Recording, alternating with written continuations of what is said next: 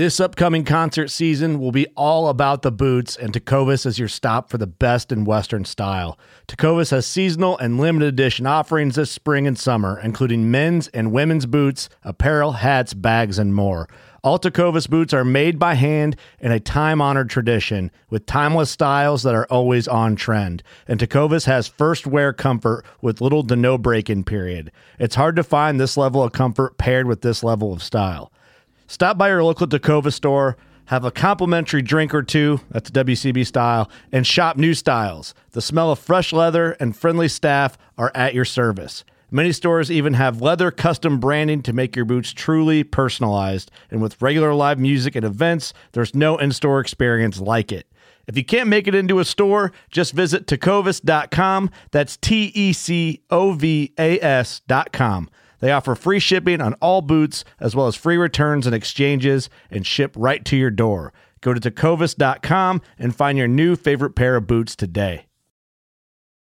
Whether you're just looking to stay warm during a hunt or need maximum concealment, the clothing you wear can make or break a hunt. At MidwayUSA.com, we understand hunting clothing has come a long way, with more meticulously crafted camo patterns, advanced scent control technologies, and weatherproof options to withstand the elements. Hunters have to wait until their favorite season, but shouldn't wait on gear, which is why Midway USA offers super fast shipping. When you're ready for your next system, log on to MidwayUSA.com.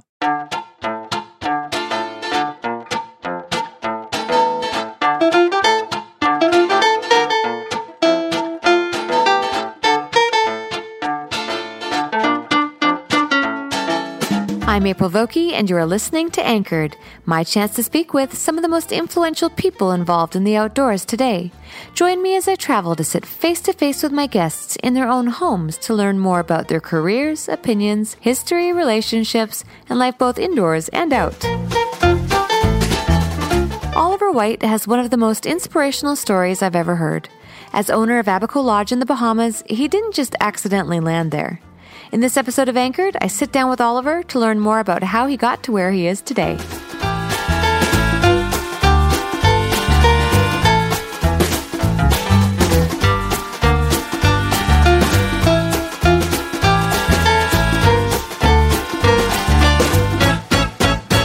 I was born in Boone, North Carolina, which is the western part of North Carolina. My father was career military, so I was a really nomadic child. So until I was, around 10, we moved every year and a half or 2 years at the longest. And so we lived in Oklahoma and Georgia and Maryland and Germany and all over. Did you have one spot in particular that really felt like home? North Carolina's always been home, so we would always go back to Boone for the holidays and everything. So that's as close to anything as being home.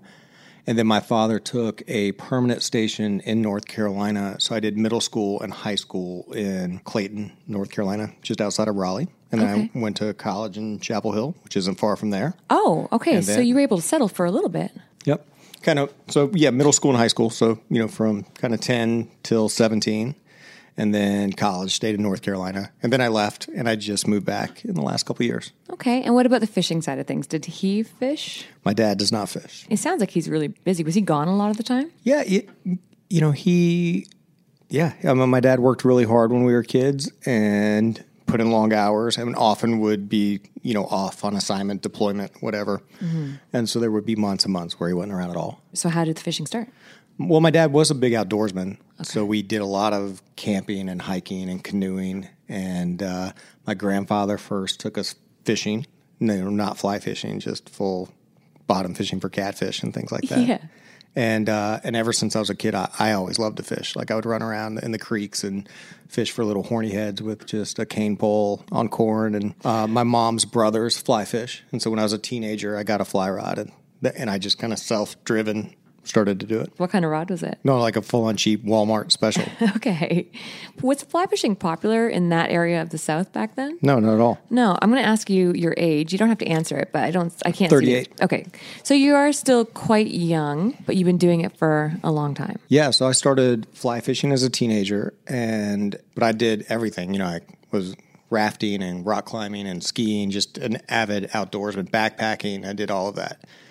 And when I was in college, I had a really bad skiing accident, and I broke my back and my pelvis and my hip and a bunch of things. I missed a whole year of school. Oh my God. And that was really, for me, the moment that fly fishing kind of took over as the main thing that I could do. And part of that was driven from, as I was getting better, I was in a back brace and a walker and at my parents' house and miserable, just going crazy. And I would walk outside in the yard with my walker and cast the fly rod, because it was one of like the few things I could do as kind of mental rehabilitation of anything. As I got better, fly fishing became kind of the one activity that kind of took over for me. What were you taking in college? I have a philosophy degree. Do you? That's not surprising. You have this really cool look about you, and it's grassroots and organic and it's real, I think. And everything you've said so far just isn't surprising. And to have a philosophy degree just sounds so like up your alley. Yeah, I think that's partly how you end up where you are, right? You have all these foundations that help create the person you are. And, those are the events that put me on this path and how I ended up here. Were you always, like that, kind of in touch with yourself? Or did you ever go through a period where you were just lost? What the hell am I going to do? Yeah, all the time, like every year. Okay, just constant existential crisis. I mean, that's part of life, I think. But always try to be, reflective and push and, try to get better. I've always been pretty ambitious, even as a young kid. Mm-hmm. So what did you want to be when you grew up? When I was a little kid, who knows? But like even when I started college, my plan was to go be an attorney. What about that was appealing to you? From an intellectual standpoint, man, I find law really fascinating still, right? I mean, I love forming arguments and making analysis and reading through things and solving problems. And, when I was younger, probably even more liberal and kind of a go-getter. I thought you could kind of help make the world a better place. And you were into the corporate thing. No, not really from a corporate standpoint. I mean, more from like a social justice standpoint. But eventually you did end up in the corporate world. Yeah, but that's not till later. Yeah, not till later and totally by accident. Let's talk about it. Walk me through your timeline. I mean, so I'm an undergrad. I have 2 degrees. I have a philosophy and a history degree, both of which kind of set you up to go to law school. Okay, yeah. And kind of halfway through, man, I got hurt. And that really did kind of change my perspective of kind of what was important and what you want to do. And so as I finished school, I decided to take a year off before figuring out what I wanted to do. I'd already started guiding at that point. So I had an opportunity to kind of keep guiding. And where were you guiding? Sorry to cut you. Yeah, in Western North Carolina and Boone. Okay. So Western North Carolina has a bunch of really great small stream trout fishing, and then right over in Eastern Tennessee, you have the Watauga and the South Holston, which are really phenomenal tailwaters. The Nolichuck and the New are Freestone rivers for river run smallmouth, and so I was doing that.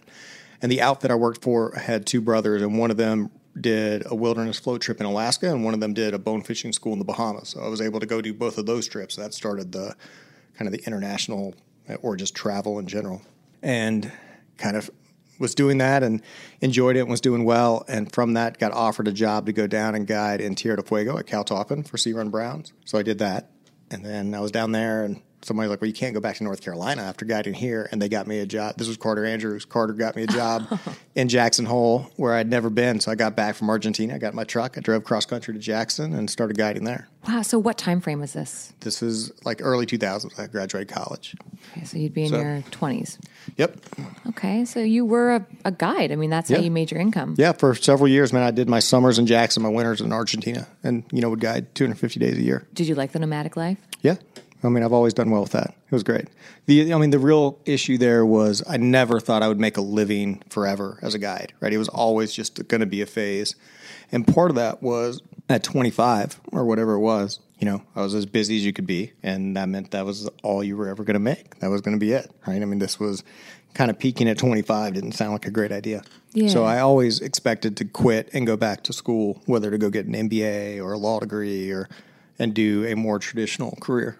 Right. So you didn't think that you could be a professional guide forever because you didn't think the money would work? I liked the job, but, living in your truck and getting to these wonderful places and guiding every single day during the season, isn't very conducive to, the other parts of life, family and financially as well, right? I mean, you kind of... And those things were important to you, or at least on the radar? Yeah, definitely. You run into a lot of guides in their 20s and they're like, I don't want kids. Obviously, a lot of that changes. So you had that sight, though, back then that you knew that you wanted to have financial stability and a family. Absolutely. Cool. And what happened next? I was guiding in Argentina, and a guy came as a guest, and he had bought the trip at an auction, didn't know how to fish. And, Cal Toppin is a place where, especially then, because it was fishing really, really well at that period in time, there was a waiting list. You didn't just show up, and you definitely didn't come there for your first fly fishing trip. And his name was Bill Ackman, and I guided him for the week, and he had never fly fished. First experience trout fishing was catching 20-pound brown trout. So it's kind of crazy. And at the end of the week, he just said, you should come work for me. You would do great. And come work for him doing what? He ran a hedge fund in New York. And, you've guided. As a guide, people often will offer things, and you just never really know how sincere or how meaningful they are. And didn't really think that much of it. But he was intriguing. Like, he's an interesting person. And I got back to Jackson Hole several months later, and there's a box in my house full of books and a letter. It just says, read these books and give me a call. And it was all kinds of financial books, like investing styles and things like that. So I shot him a note and said, thanks, why don't you come fishing? And, I was already booked for the summer. He declined the fishing. I guided all summer. I read all the books, and I called him in the fall, and he flew me out to New York, and I decided to stay. That is incredible. Yeah. How long did that last for? So I spent 2 years in New York as an analyst for Pershing Square, which is a huge hedge fund, and I was the only investment team member that didn't have an Ivy League MBA education. I would imagine he didn't offer this to that many people. He's notorious for kind of picking up eclectic people around the way, but certainly there's always kind of one in the mix, and I was the one at the time. Did you ever ask him what it was about you that he wanted? No. What do you think it was? Well, I know you're humble, but yeah. What do you think it was? Well, there was one thing where I started on the 1st of December in 2005. And so I'd been in New York for a couple weeks and could this is a great kind of just anecdote that kind of will show my personality and Bill's, because he's a really amazing person. So he calls me in his office after 2 weeks and he's like, well, how's it going? I was like, I'm lost. I don't know anything. I literally just walk around with a legal pad writing things down that I don't understand, and I stay up and teach myself. That's what I was doing. And his comment was, listen, you're a smart guy, and I think you're a good thinker, and everybody else here is trained to think the same way, and you're going to have a different perspective, so I just want you to read and tell us what you think. And that's it. He's like, and you'll add value, and all the finance stuff that you don't know, you'll learn along the way. And, that kind of took a lot of pressure off and kind of put it in context of what the real goal was there. And then at the same time, he asked me how New York was. I was like, New York's crazy and it's really expensive. Yeah. And he was like, well, how much am I paying you? I was like, I don't know. Right. So, So you took the job without knowing what you were making? Without ever having a conversation. So, I sold my drift boat, sold my truck, moved to New York, and I'd been there for 2 weeks. And then we have a conversation about salary. And he gave it. And so he gave me a little starting bonus. He's like, well, I'm going to give you $10,000, get settled, and get a nicer apartment, because I told him where I was living. And he was like, that's not going to work. So, But I remember, it's like the middle of December, and leaving the office that day and calling my mom and be like, you won't believe what just happened, right? I mean, the guy just gave me $10,000. I don't know anything. What is she like? Are you involved in illegal activity? What is she thinking during all of this? I've always been doing weird stuff. My parents are still getting used to it. Okay. And so, I spent a couple years in New York doing that. And, my personality is such. New York was hard. I had a really hard time with the adjustment. But once I did, it was a great experience. I love the city. I love the job. Were you good at the job? I don't know about that. But I got to where I was competent at least and could, add value and, justify being there. Things. It's a unique firm. Hedge fund is a big nebulous term, and people can do lots of things and call themselves hedge funds. But at Pershing Square, it's a deep value fund, so it's very research intensive. So most of what you do is read and do all this analysis and throw things away, right? Really, you're only looking for 1 or 2 ideas a year. And then they would deploy a lot of money when they found something they liked. They buy a big, big piece of it. Did you have a steady income? Yeah, I had a, Salary? Yeah, I had a salary and a bonus. And how'd that feel compared to being a fishing guide where you're hustling and banking for half the year? Yeah, it's a totally different thing, just a very structured, rigid life. And that's the only time in my life I've had that. And there's a lot of value there, health insurance and 401ks, and here's how much money you have to spend every month, and there's a big bonus at the end of the year. And, we had a gym in the office, so we'd have investment meetings in the gym, and so it's in great shape and, just in very much a routine, where prior to that and my current life are nothing like that at all. Did you realize then, I need to invest money for my future, especially if I am going to leave this job and go back into guiding? Sure, absolutely. I mean, part of the decision was I didn't want to be on that path, but I didn't want to just be a fishing guide. But I wanted to be in the middle of that, where I could be outside and have the adventure and the exploration and the fishing and do all of that stuff. But, wanted to be able to make a real living. Do you think that's something that's really missed in this industry? I also am huge into investing and have been from a super early age. And I don't know if I would have had the confidence to dive into my career. I know I wouldn't have had the confidence to dive into my career the way I have if I didn't have money waiting for me in case it all goes to hell. Do you think that that's something that guides really need to, consider for their future? I think you would be able to attract better talent for longer periods of time if you do. And I spend a lot of time now kind of advising and helping other fishing guides of just how to be kind of more professional, not necessarily just as a guide, right? There's lots of great guiding, but like how to help structure your career so that you can do it forever. Would you mind giving a couple pieces of advice right now? Yeah, I mean, almost everything's kind of one-off, right? I mean, just given everybody's scenario is a little different, right? If you're guiding in Florida where you can guide 180 days a year, 200 days a year. It's a very different life than if you're guiding in Jackson Hole where, you're going to do 100, 110. And I really always encourage people to be an entrepreneur and kind of take the risk because, with the risk comes the upside. And with all of that, it's really not about taking the risk, but it's understanding kind of that worst case scenario. How do you put that safety net in place so that if that fails, where are you going to end up and how do you pick yourself up from there? And a lot of that's just conceptual of just understanding those things and then getting comfortable. I think most people just have a hard time getting out of that comfort zone and taking that risk, which if you really understand it, it's not that bad. If you had to, look at the average amount of money that you suggest for people to put away monthly, are you comfortable throwing a number out there? I just, as much as you can. More what I would say is try to figure out how to leverage their talents to extract more value. So if you're just guiding year round and you're taking your day rate and you're taking your tip, right? But you're also collecting these stories and you're making these content and people have incredibly personal relationships with their guides. So one of the things I really encourage people to do more of are hosted trips, right? Everybody has a down season. You have all these loyal clients who not only enjoy spending time with you, but they also want to help you. And kind of one thing you can do, which will make you a better guide and a better angler and more interesting, is to go travel to all these other places.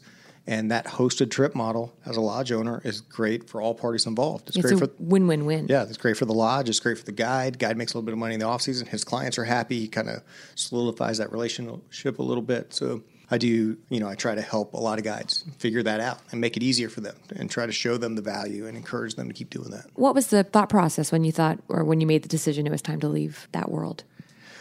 It was really a kind of an interesting kind of moment in life because my personality is such that I like to be good and I like to be successful. So, I got to New York and very much tunnel vision. I'm just kind of head down and focused and doing things.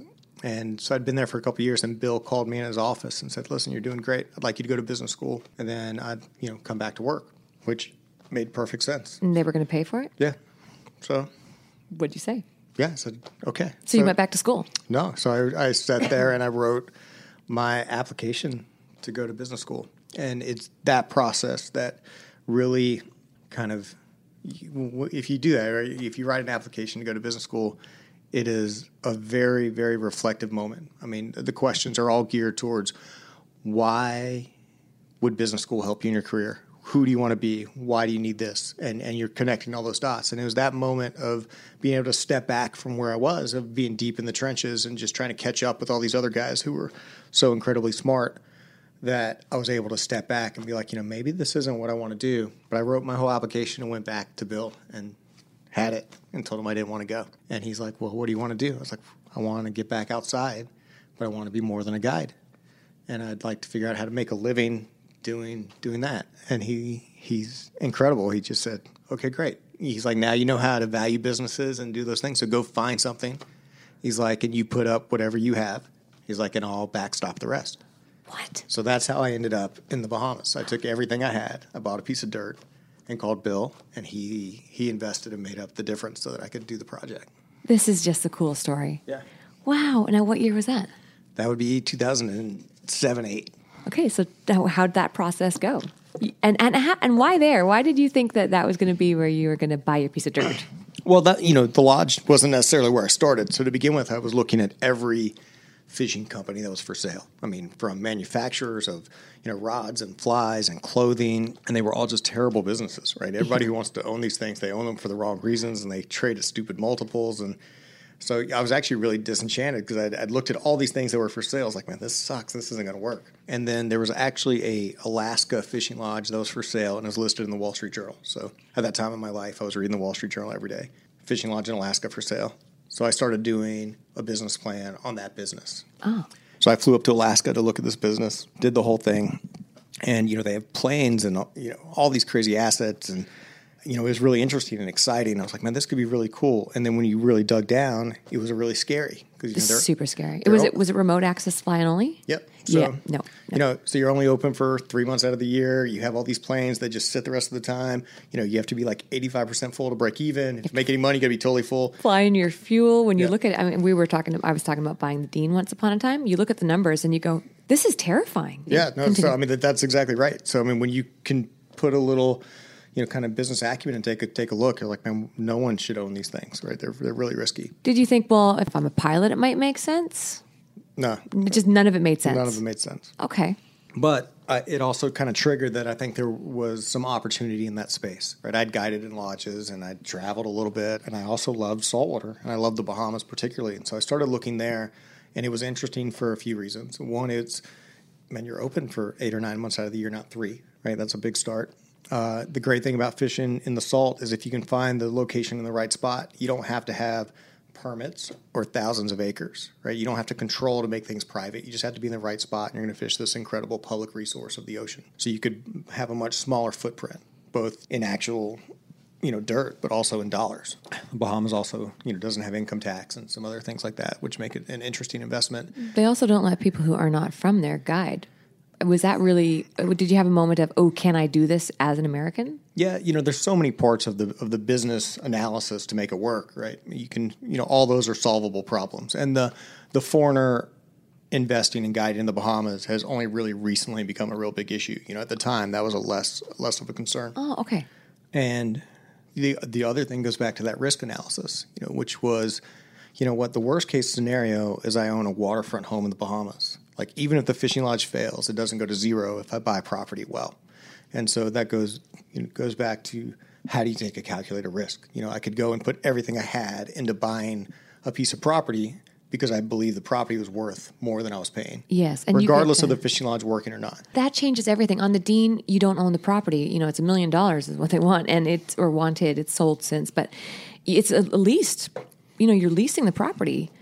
So what, you're paying $1 million for rod days? Are you going to pull in that much money? If you don't make your money back in, like, how many years, you're a professional, how many years do you need to make your money back in for it to be a worthwhile or smart investment? Yeah, less than 7. Yeah, that's what my accountant said, so I walked. But you didn't, so you bought the property. Yep.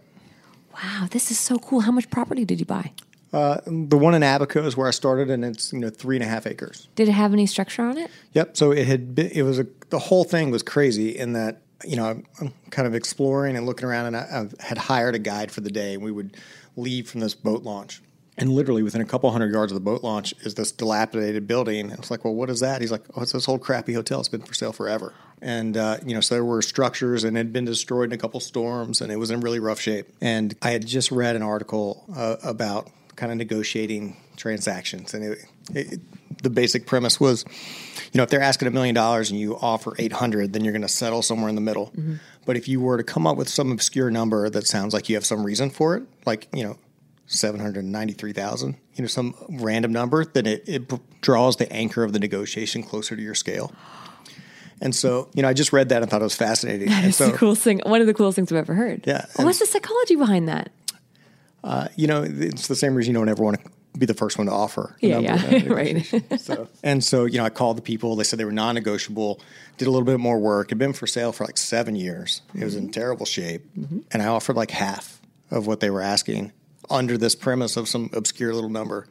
And I just kind of forgot about it. I figured they would call back, we'd negotiate, and 5 days later they call and they just accepted it flat. That is one of the coolest things I've ever heard. Midway USA brand product designers have one straightforward goal: develop high-quality, technically sound products and deliver them to customers at reasonable prices. If you are immersed in the shooting sports industry and pay close attention to every single detail, you know our products are built right and stand up to everyday use. Who has shooting mats and range bag systems to hunting clothing and just about everything for the outdoors? Log on and shop 24/7 with super fast shipping. MidwayUSA.com. The 1911 is one of the most iconic firearms in history. Designed by John Browning, the 1911 was the standard issue sidearm of the U.S. military from 1911 to 1985. While Colt produced the original, almost every major firearm company has produced its own version. It's wildly revered for its reliability, crisp trigger, and is still a favorite for all types of shooters. Whether you're looking to buy or build a 1911 and just about everything for guns, log on to MidwayUSA.com. So now obviously buying something that's run down, you have to invest time and money into fixing it up. Yeah, no, I went and lived there and did it. On your own? Yep. Are you a tradesman? No, I am now. You are now, right? Yeah. That's incredible. How long did it take? So, the plan was to do it in a year, like take a year and renovate and expand and do this whole thing. And it pretty much did take a year. So I moved there in October. The plan was to open the next fall, which kind of correlates with the normal kind of Bahamian bonefish season. But we'd been there a couple months, and it was the very first year that ESPN was doing this show called Pirates of the Flats. Right. And so they called and said, hey, we're looking for a place to do a thing in the Bahamas. You know the Bahamas well. What do you recommend? I was like, well, I've got a new place I'm building. When do you want to film? They're like, in April. I was like, yeah, we'll be ready. So I just kind of jumped in and agreed to do something like that. And at the same time, they just from various people talking, like all of a sudden Abaco popped on the radar. So they agreed to do this thing. We're going to film in April. I just kind of ramped up my whole timeline. So our very first guests were filming Pirates of the Flats. And what year was that? 2008. Wow. Now, were you single at this time? Yep. Or 2009. So that would be April of 2009. Okay. And then what happens? To go and do that, it's all encompassing, right? The lodge, it's just your life, right? I mean, you get up and it's not a job as much as it is a lifestyle, right? You were guiding though? No. We just run the whole thing, right? I mean, I managed the whole construction project, trained all the people, found all the people. I went and learned all the fishery and started training guides. I mean, did it all from scratch. And when did you meet your beautiful, how do you say it, Bahamian? Bahamian wife. So early on, like during the construction thing, it's a little self-selecting, right? It's a small island. There's one stoplight. Okay. And so we had seen each other, and she just shot me a note on social media, said, hey, we should get together. And honestly, I blew her off for months because I just had no time, right? I just didn't have any free time. And then finally, as we opened up, made time to kind of get together. That is so cool. Now you have a beautiful son. That's right. And we'll get caught up to that. All right. So you were training guides. Was that hard? Train locals how to guide? Yeah, sure. I'd never guided in saltwater. I didn't know anything, right? I mean, I had to learn it all myself. I had to learn the area. I had to learn how to pull. I had to figure all that stuff out myself as well. What would you call yourself these days?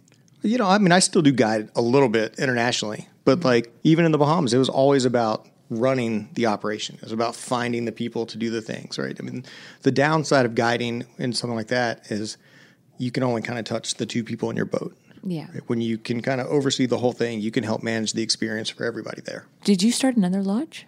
Yeah, so the whole thing was really complicated in that found Abaco, decided to partner with Nervous Waters, who owned Caltoppin that I used to work for. Okay. They owned Bears Lodge already in the Bahamas, which was my favorite place. So worked out a deal where gave them ownership in Abaco, and I bought some ownership in Bears, and we partnered together in the whole thing. So there were two.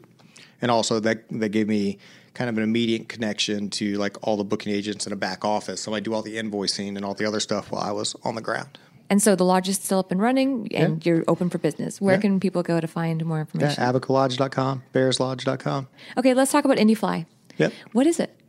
So IndieFly is really, of all the things I do, right? I mean, to make a living fishing, it means you do lots of things, just like you. Yeah. But that's my favorite project. And it's the only project I don't actually make anything from. I mean, it's a totally volunteer thing. But it's a full 501c3 that Al Perkinson and I co-founded with the mission that we think that you can take fly fishing as a tool to help indigenous people around the world kind of create a local economy that is both sustainable, where they can eat and make a living. And as a result, they will become conservationists and protect their land. And you guys started that 2004? No. Or 9? Yeah. So in 2010, I went to Guyana.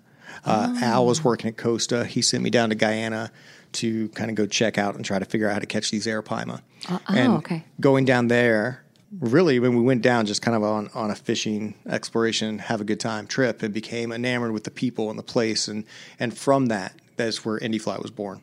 So we went to Guyana, had a great time, loved the people, decided that this would be something that could help them implement it, to start working on it. And then from that decided, hey, this is a footprint that we can replicate around the world. So let's form a nonprofit where we can take this model and expand it So what in is other places. The model, though? Like, how does it work? Yeah, so when you look at remote indigenous people in the world, they generally have one thing of value, and that is their land, right? They have this one asset. And as the capitalistic world encroaches, they have to all of a sudden figure out how to move away from subsistence, barter economy living, and the only thing they really can monetize is their land. And that's almost always detrimental, right? And in the case of Guyana, they could have sold the timber rights, they could have sold the mining rights, and you watch all these other communities through the rainforest get destroyed and their way of lives destroyed as they sold the mining rights and they sold the timber rights, and then they couldn't make a living. They got paid once. But they're also almost definitionally very in tune with the natural world, right? So in Rewa, in Guyana, they were anglers, right? If they wanted to eat, they had to go catch fish. And so they knew where the fish were, and we could teach them to fly fish. And if we take that lodge model and let the community own it, where the community benefits economically, and you employ the people from the community, you just train them and teach them how to do the jobs, then all of a sudden they can eat, they can make a living, and then they will protect their one asset that they have, which is this land. And so for the case of Guyana, you have a village that owns 200 square miles of rainforest that is now kind of protected in perpetuity because the whole village can be employed by taking people fly fishing. Are there any other programs out there like that? I mean, I hear of projects that do that. I've got friends who've done similar things, but not an actual organization that does that. Yeah, not with the kind of the fly fishing kick that I know of. So what countries has this program been put into? So we we're also early in the game. So Guyana is still the flagship and kind of the one kind of true success story.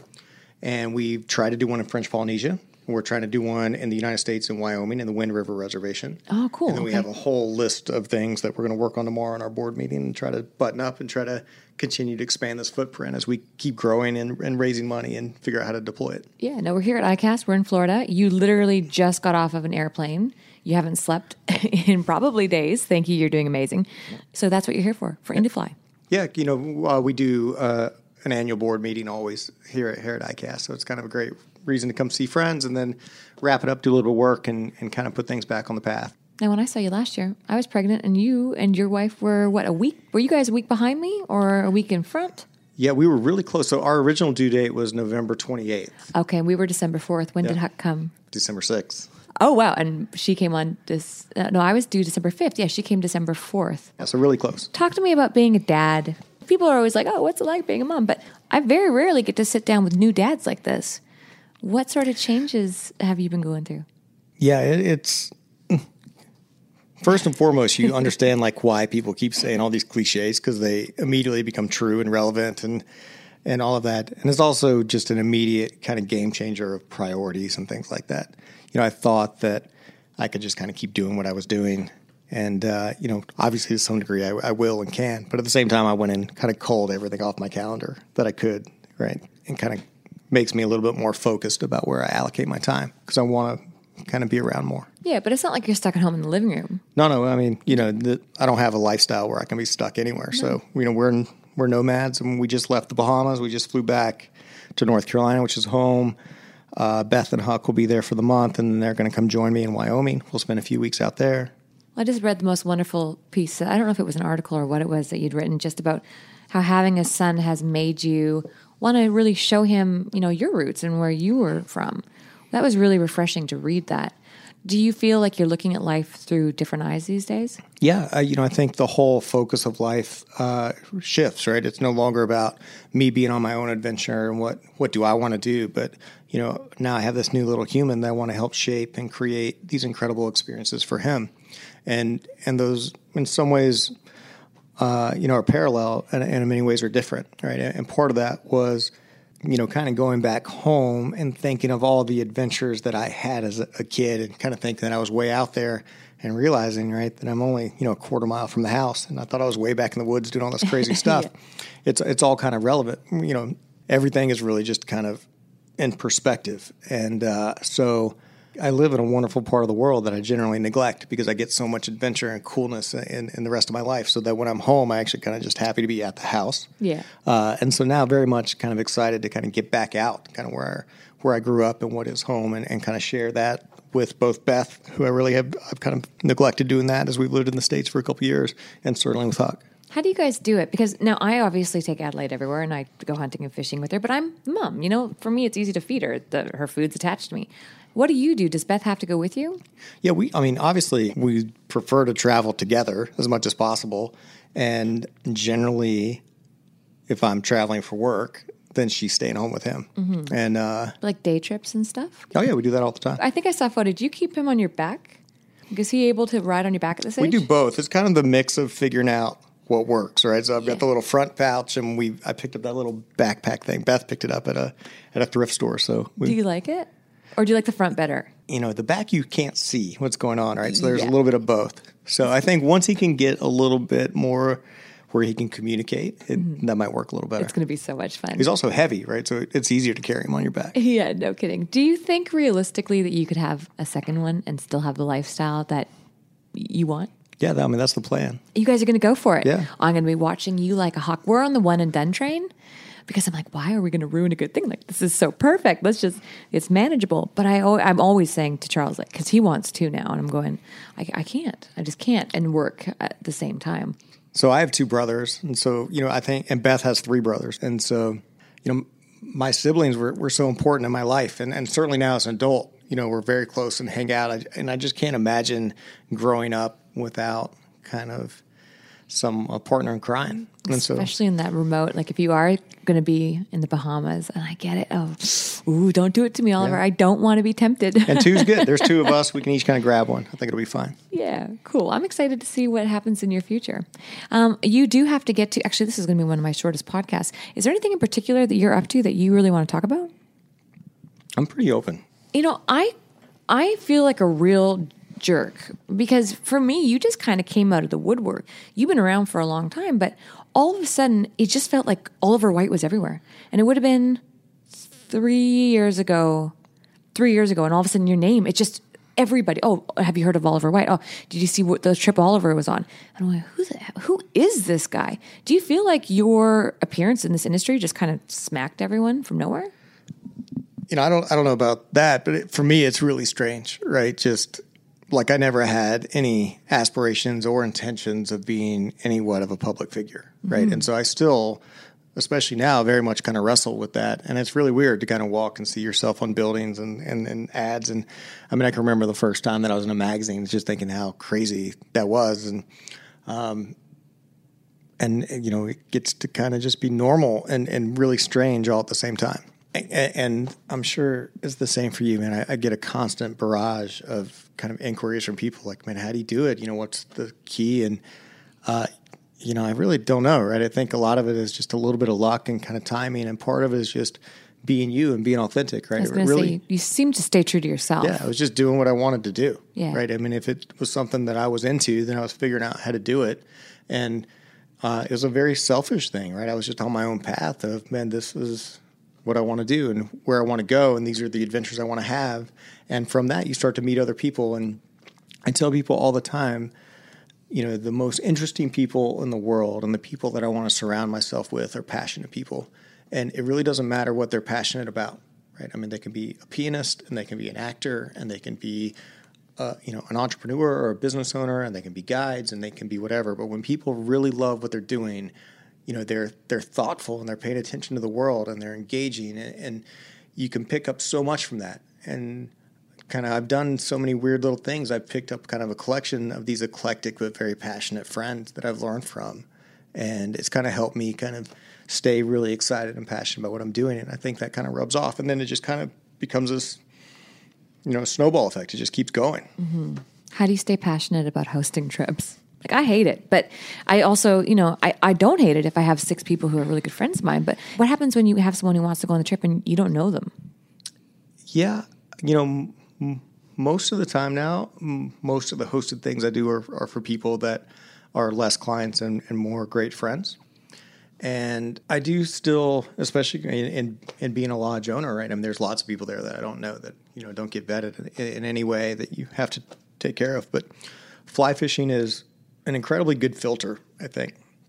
And so if you're going to choose to go on a fly fishing adventure, which is a self-imposed level of difficulty, which you almost definitively decided is not about the catching, and it's pretty expensive, then I think you generally attract a pretty good clientele. And in all the years I've done it, I could probably put on just my fingers the people that I would never talk to again. Right. And so I think that's pretty good. And I actually kind of miss guiding full time, and I miss kind of being at the lodge full time just because of the inflow of people you meet. And I look back at all these incredible friends and people I have in my life that are all products of that, both from when I was guiding and also when I was just starting the lodge and the people that would come in and out of that. I mean, I've made some incredible lifelong friends.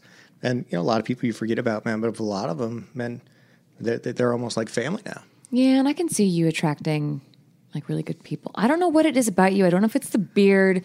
I don't know if it's the authenticity, but there's just something about you that looks like you draw in good people. I haven't always had the beard. I think I'm going to have to lose it because it's becoming a thing. And that concludes this episode of Anchored. Thank you for listening.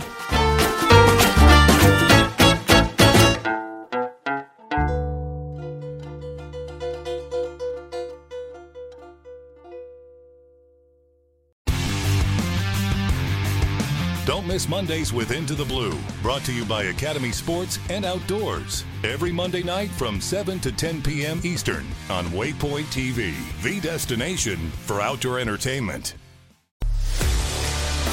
A life that has the stories to back it. A life to be proud of. It's a Winchester life. Yeah, baby. 6'8" Western. Oh, mule deer, baby, right there. Tune in every Tuesday at 7 p.m. Eastern on Waypoint TV.